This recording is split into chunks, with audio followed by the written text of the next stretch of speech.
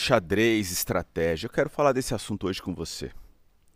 Aliás, aproveitando, alguém me perguntou, estava escrito Brendan Lai na minha camiseta, hoje eu estou com uma outra aqui de arte marcial chinesa de uma escola de Nova York.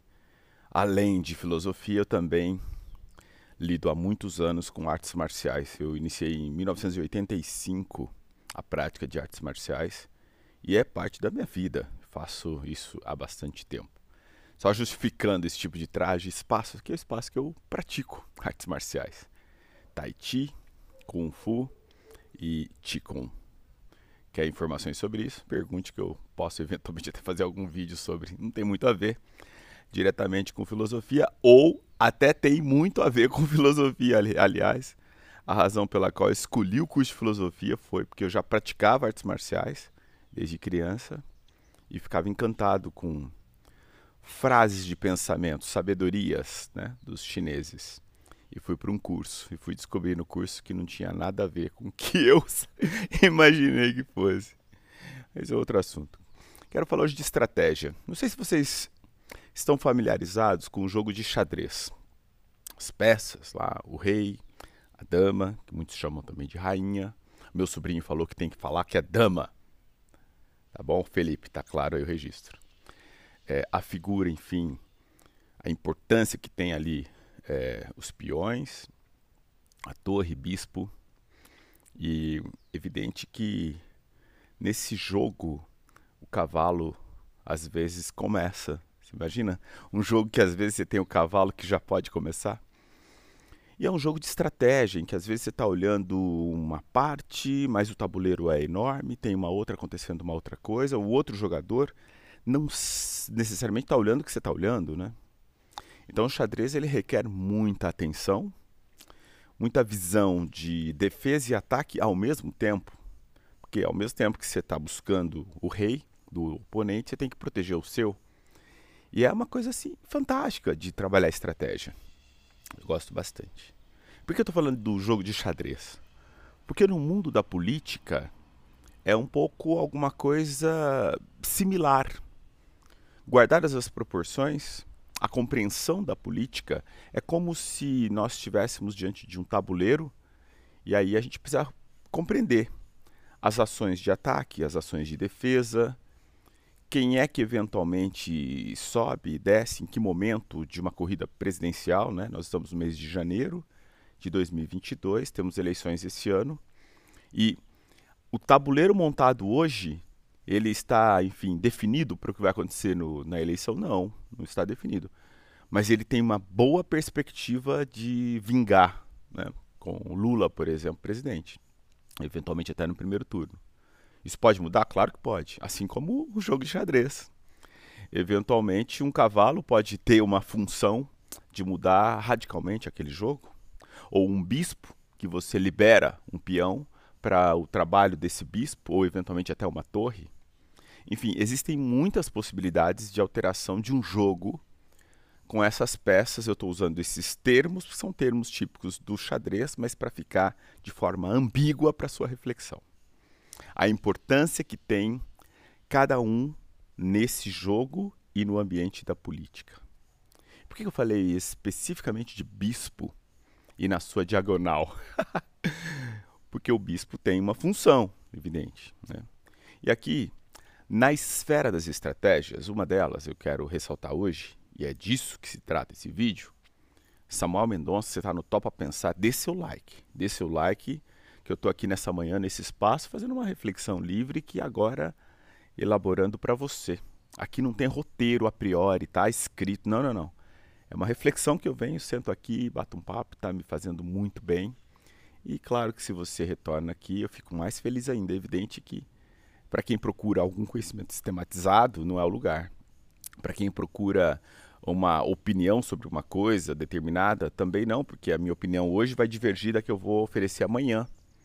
Então eu estou aqui provocando pensamento, como de fato eu sou.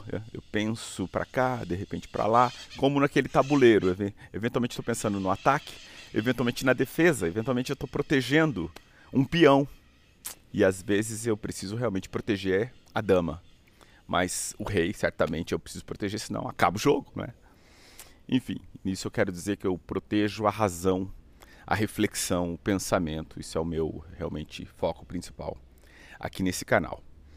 Já deu seu like? Continuando a reflexão em torno da ideia de estratégia, e veja, em relação à política, uma estratégia extremamente interessante para se compreender uma crítica ao governo atual, que é desastroso, mas é desastroso desde o início. Eu escrevi textos no início de 2019 falando disso. Não tinha como dar certo, nós já sabíamos. E é desastroso. Mas veja que legal, a estratégia hoje me parece adequada a acompanhar pessoas que elegeram o presidente. Estou falando aqui do YouTube. Nando Moura. Nando Moura é um youtuber que, eu não sei a razão, mas em 2018, ele entrava no YouTube e aparecia lá. Eu não tinha conta do YouTube, não pagava conta, então apareciam as propagandas. E assim, a sugestão de vídeo dele era contínua, impressionante. E aí eu conheci esse camarada naqueles vídeos que vinham e tal, raivosos. E ele fez campanha expressa para o Jair Bolsonaro. Então é alguém que, do ponto de vista da estratégia, me parece muito interessante saber o que ele está falando hoje. Não estou aqui com isso dizendo que o que ele já disse, ou em outros tempos, ou mesmo hoje, em relação à ofensa a algumas pessoas, isso tem a validade. Não vou entrar nesse ponto. Estou falando especificamente da crítica que ele tem feito a Jair Bolsonaro. Gente, é uma crítica muito contundente. Muito contundente. Alguém vai dizer, poxa, mas ele elegeu, ele disse que votaria 17, não sei quantas vezes. Ele disse. No jogo do tabuleiro, há momentos que a ação propiciada é aquela, de repente vai ser outra. Naquele momento ele fez campanha, mas hoje não faz mais e faz uma crítica muito forte. Então, do ponto de vista de estratégias, quer entender bem o ambiente interno do bolsonarismo, é preciso acompanhar bolsonaristas arrependidos. Ele é um. E é paradoxal isso, né? Porque, como assim, né? O Nando Moura, você vai indicar o canal do Nando Moura? Eu penso que é interessante, sim, acompanhar, não para seguir, mas eventualmente para saber o que essa pessoa pensa, o que ele está formulando. E ele tem feito críticas contundentes. Tanto que tem perdido seguidores no seu canal de forma contundente. Eu me lembro que quando eu comecei a ver alguma coisa, de vez em quando eu olho os vídeos, eu assisto, ele tinha lá 3,18 milhões, né? 3 milhões e 180, eu acho que é isso, não estou com certeza nisso, mas parece que agora está 3,15.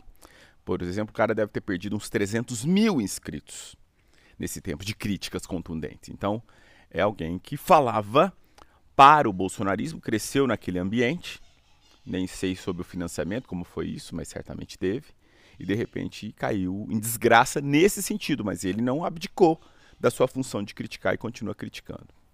Então, o tabuleiro é isso. Às vezes, se eu acompanho canais de YouTube progressistas que já faziam a crítica, como a minha reflexão, ela não vai somar muito.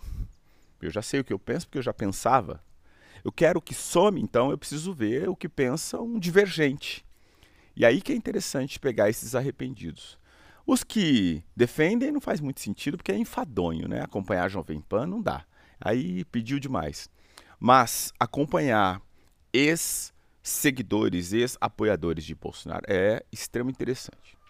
Onde é que está o erro do Nando Moura, na minha percepção? Novamente, na verdade os erros então, né? Porque o primeiro erro foi ter feito a campanha para o Bolsonaro, errou feio, errou rude, como dizem os que brincam sobre isso.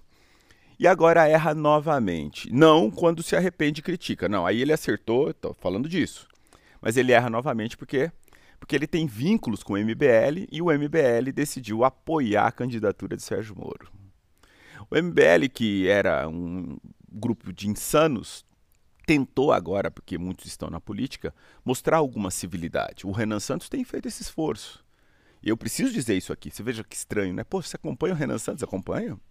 Acompanho, eventualmente, não todos os dias e nem sempre. Até o Mamãe Falei e tal, vejo também. Para saber um pouco que tipo de construção de discurso que convence um grupo social. E esses caras têm um conjunto organizado de pensamento que convence. Muito frágil na minha percepção, mas convence. Tanto é que eu conheço pessoas que seguem esses grupos, né? Então, MBL e Nando Moura estão falando da mesma coisa. Eles estão juntos. estavam juntos, apoiaram, agora estão na esfera da crítica, então vale a pena acompanhar. E o erro está que eles estão apoiando o Sérgio Moro, ou seja, eles gostam mesmo de errar. Porque quem é Sérgio Moro? Sérgio Moro é o Bolsonaro de 2018, só que com uma nova fachada. Tanto que ele não está conseguindo subir, porque as pessoas acordam uma hora, né? Já foram enganadas uma vez por Bolsonaro e não querem ser de novo por Moro. De qualquer maneira, o esforço deles é grande e eles têm uma mídia que faz sentido e tem um peso em Brasília, que é o antagonista com Cruzoé e tal. Então você veja que tem um grupo organizado que esteve em algum momento com Bolsonaro, se divorciou e agora está com Sérgio Moro. E nesse tabuleiro eu observo equívocos destes grupos. De novo, erraram, estão errando de novo. Você vai dizer, mas eles iam apoiar quem? O Lula? O Ciro? Eu não sei, talvez não precisasse apoiar ninguém. Por que alguém que quer provocar reflexão e fazer críticas deve apresentar uma candidatura? Talvez não precisassem. Ok, também não é proibido que o façam. Eu mesmo declarei o meu voto na eleição de 2018 e fiz com muita clareza e sigo ainda para 2022, né? Isso é uma outra questão. Mas o ponto é que no jogo, nesse tabuleiro, ganhar e perder tem muito a ver com a própria compreensão de algo mais profundo desse jogo, que não é só aquilo que está na aparência. Aquilo que está na aparência nós já sabemos. É preciso descortinar a aparência para tentar capturar um pouco mais algumas camadas internas. E eu penso que acompanhar esse pessoal, tanto o Nando Moura como o MBL, é uma boa estratégia. Você vai dizer, nossa, que horrível! É essa a sugestão do canal de hoje.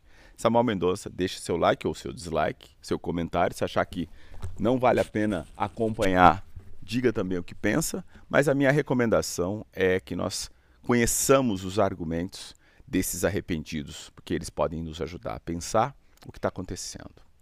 Fique bem, tenha um ótimo domingo.